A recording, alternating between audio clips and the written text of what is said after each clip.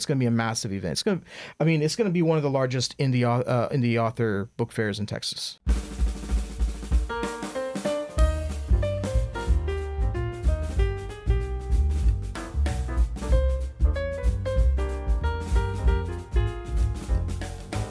Welcome back to another episode of Sterling Municipal Library's podcast, All Booked, where we talk to you about books we'd like to recommend. And we are very excited to introduce a new voice to our podcast today. We are joined by Joseph Schiller, and he is going to talk about some of the work that he's done with writing. I also know you have a full-time job on top of it, so we'd like to talk a little bit about that too. But how about you tell us about your book first? Okay, so Upon the Arrival of Dawn is a fantasy novel, close to a year now anniversary. And essentially my two main characters are angels of death, not in the Judeo-Christian sense of what that means, but angels of death nonetheless. And essentially my protagonist, Azrael, gradually uncovers a plot by what turns out to be the antagonist to bring about the collapse of existence, and he chooses to stand up and gather an army of Eternals to battle and restore harmony to existence. Sounds like a very high stakes conflict. It is.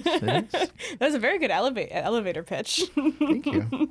Okay, so there are a lot of different subcategories of fantasy. Sure. Where do you think your book falls? This is going to fall under speculative. Okay. Fantasy. Ooh, that is fun. Yeah. And tell us a little bit about your writing process. How long did it take you to write your book? And were these characters, did they pop into your mind fully formed, or did it take some work to really get their voices down? Okay, so I may not answer that question in sequence, but I will answer it. So it took about 10 years to finish the first rough draft. A lot of that had to do with the fact that I kind of started and stopped quite a bit. In fact, there was a period at which I think I let 4 years go by. Oh, wow. Without working on the project. Something that I think every first time published author learns is that if you are not working daily on the craft, and it doesn't necessarily have to be on one project, it could be on multiple projects, but if you're not doing something every day, then you will drop the project for, So that's something that I had to learn the hard way, is that, so now I do daily check-ins on my projects. But to answer your other question in terms of, the characters and where they came from and all that. So I'm primarily, up to this book, I was actually primarily a short story author. That's what I wrote. And so I had never even attempted a long format. Chapter 3 was going to be a short story. Oh, wow. And the idea behind the short story was to try to place myself in the eyes of an eternal essence and try to, from that vantage point, what would my perspective on reality and existence be, right? And then to kind of muse on that. And that's how it started off.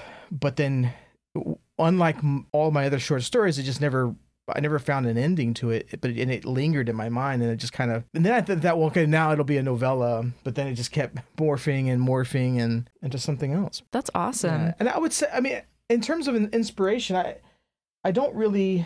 can't, it's been so long now, I couldn't pinpoint precisely what that genesis of inspiration was, but I have had kind of a long-term fascination with why and how and in what context we personify certain things, right, through mythologies and other ways. So, and this, I guess eternal life or it's just kind of whatever that is, right? That's kind of fascinating that we give, even though we are so mortal ourselves, we give that personification, right, to other, I say beings, but concepts. It's just fascinating that, are we trying to convince ourselves that actually is possible, right? Like by giving it life in some form. So, yeah. So since you wrote about eternal beings, do you feel like their stories are complete in this book, or do you think you will ever revisit? Because I know a lot of world building goes into creating something like this. Yeah, especially fantasy. Yes.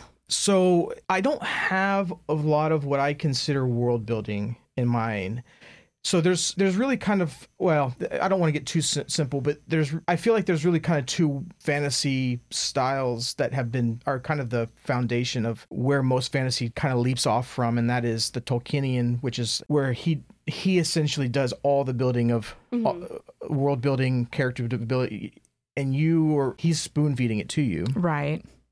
Or there's C.S. Lewis, where he drops in nuggets and then you are required to come to your own conclusions. And I tend to be on the C.S. Lewis side of that divide. So, but to answer your first question, is the development of these complete? And I would say for this particular story, yes. However, and it may be coincidental and it may not be, I'm working on a current project that's going to be more of a sci-fi fantasy hybrid, where I also deal with, I guess, a being that may or may not have eternal, not in the same sense of these characters, but have existed for quite a number of years, but for different reasons. So and then there's another project that I have on the back burner that also, for some odd reason, deals with So I don't know if it's a personal fascination of mine that is coming out. There could be a psychotherapist that would, I'm sure, love to dive deep with that with me, but I think that's a pretty standard fascination. Like, what would happen if we could live forever? Exactly. Like, what would someone even be like that? Would they even be like a person anymore? Right. What would they care about? Things like that. I think most people have at least a moment in their life where they're like just staring into the distance, thinking about that. Yeah. Some people just don't have the drive to write it down into a novel. Mm-hmm. Did everything like changing with COVID help jumpstart you back into the project? Because I think a lot of people found themselves with extra time on their hands for a while. And not only that, like a sense of urgency to like revisit those things they cared about. Yeah, like perhaps they realized they too were mortal and needed to finish things. Yeah, absolutely. Without a doubt. Mm-hmm. COVID definitely was a boost to, I mean, I probably got about halfway done before when I had to go back to work. Mm-hmm. But absolutely, COVID without a doubt. And then I happened to start at a new school at that same time, and so the realities of my new job and all that actually allowed me to have a lot more emotional bandwidth and energy bandwidth to be able to tackle more on a daily basis. So I would say a little bit of a combination, mm-hmm. but definitely recharging. Yeah. And, but for sure. And I think a lot of people saw COVID as a way of doing things that they wouldn't otherwise, glass half full, right? Mm-hmm. Take advantage of it. I think a lot of people don't realize how much emotional and mental labor goes into writing. Like they think you just sit down and you just write words on a page, right. But it can be exhausting. And if you have a day that is already very mentally draining, it's almost impossible to go down and look at a page and be like, and now I will create from nothing a whole world. Well, it's so fascinating too, because I can have a really long day. And if you asked me, okay, Joseph, now you need to clean the house. I can do that. I can have a long, exhausting day and still clean the house at the end of the day. And because I think there's something different about the physical aspect of being exhausted that you can push through. But when you're asking someone and then to also have a full day, as you said, that could, who knows what happened during that, and then say, now I need you to sit down for 45 minutes or an hour and use your brain. Well, that's a big ask, and people don't understand that it's a very different ask. Yeah. Especially because it's so creative. It's not like giving someone a quiz that they have to do. Right. It's you have to stare at a blank page and just make it up. Right. So that's I would definitely say I think that the planets aligned a little bit in my particular case. I'm more than cognizant of what life presented to me and the fact that I was blessed to be able to continue the project under the current circumstances and future projects as well. So I know you are very busy because I even checked out your website, and I know you also are an artist on top of working full time, on top of writing. How do you structure, build in enough time to make sure that you're devoting, enough space for those different projects and work? Okay.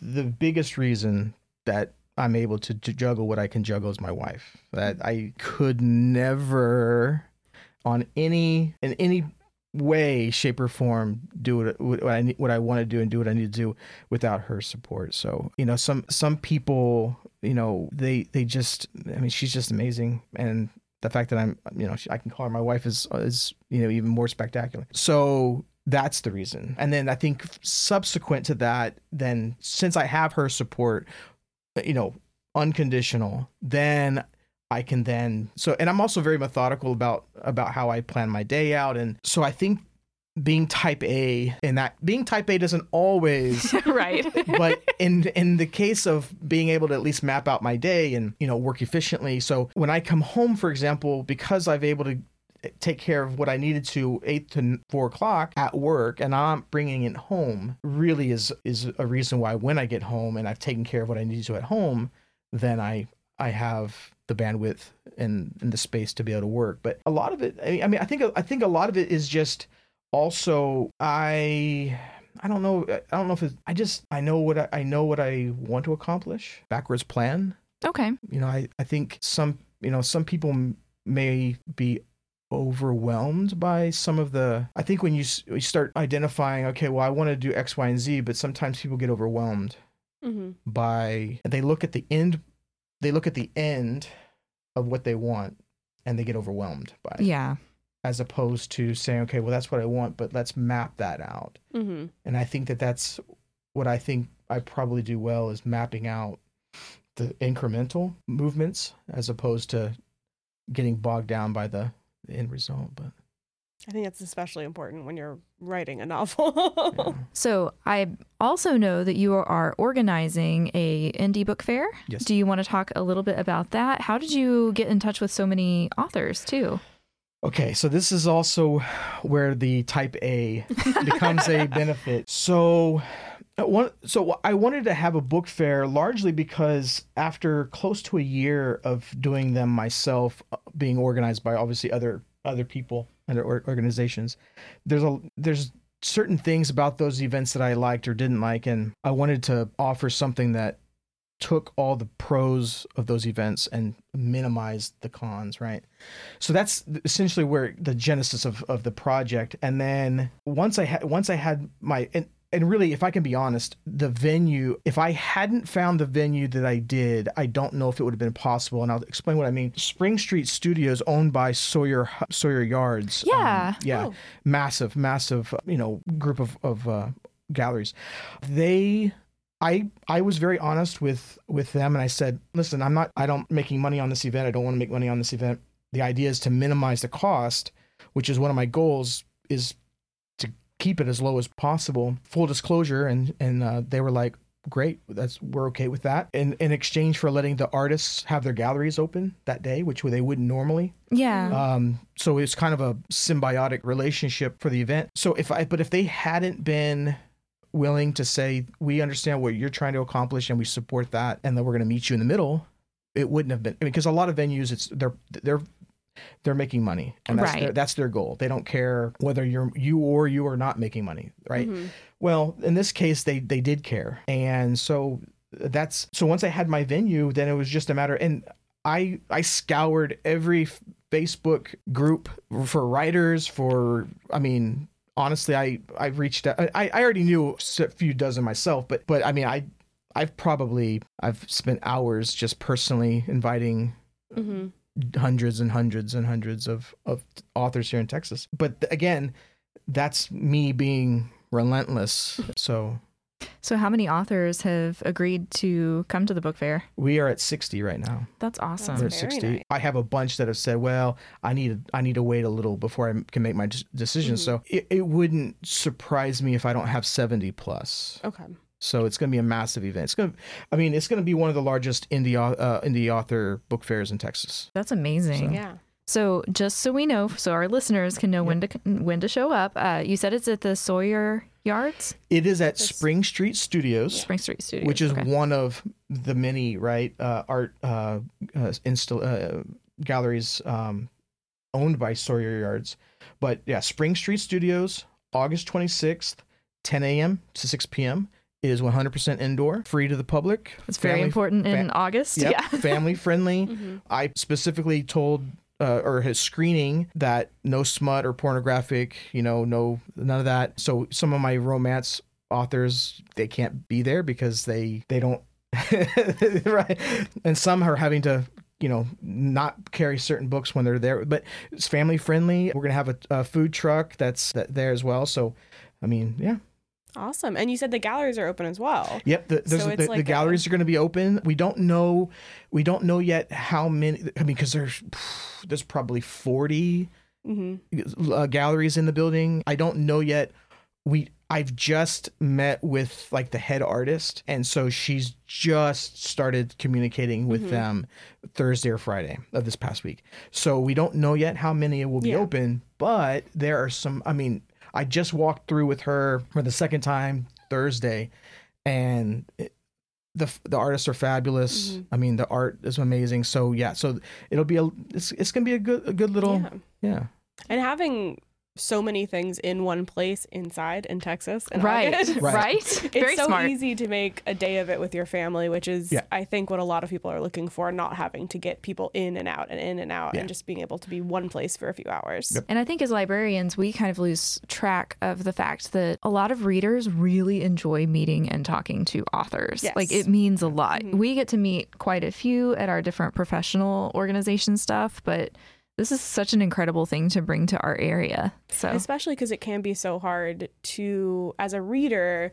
stay on top of like local authors. Right. It's just not, you're not like hit in the face with like a Facebook ad every 5 minutes. So it's a great opportunity for people to find authors they may have never come across otherwise. Well, and here's what's remarkable for me too, and it's something that I kind of had to think. So I had this assumption when I started reaching out to authors, because I'm very as you said, you saw my web, but I'm very active in my just promoting myself personally, right? But I had the assumption that other authors were like-minded.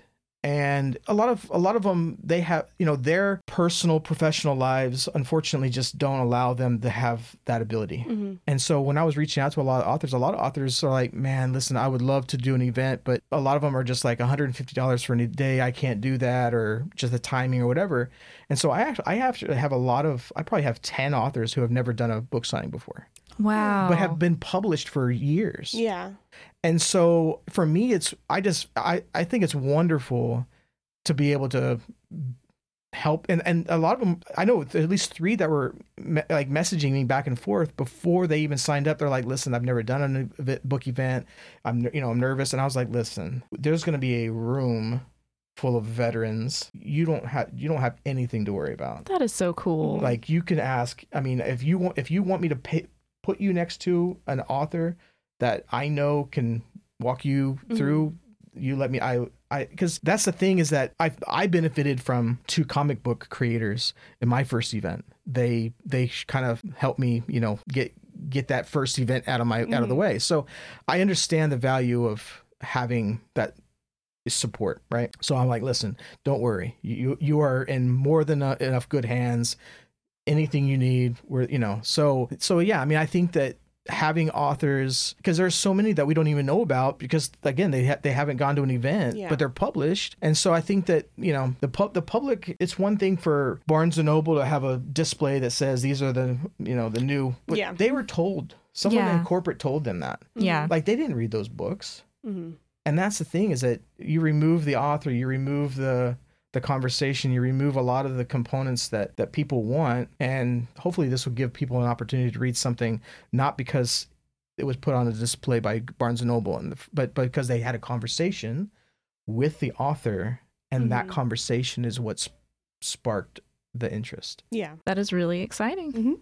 So I feel like we could talk to you all day, but I don't want to keep you here all day. But I do want to make one final plug for your book. It is Upon the Arrival of Dawn, and it is by Joseph Schiller. So be sure to check it out and make sure that you mark your calendar for the date of the Indie Book Fair. August 26th. Yep. Yes. All right. Thank you so much for joining us. Thank you, ladies, very much. Thank you. Yeah. And stay tuned next week for more fantastic books. Bye.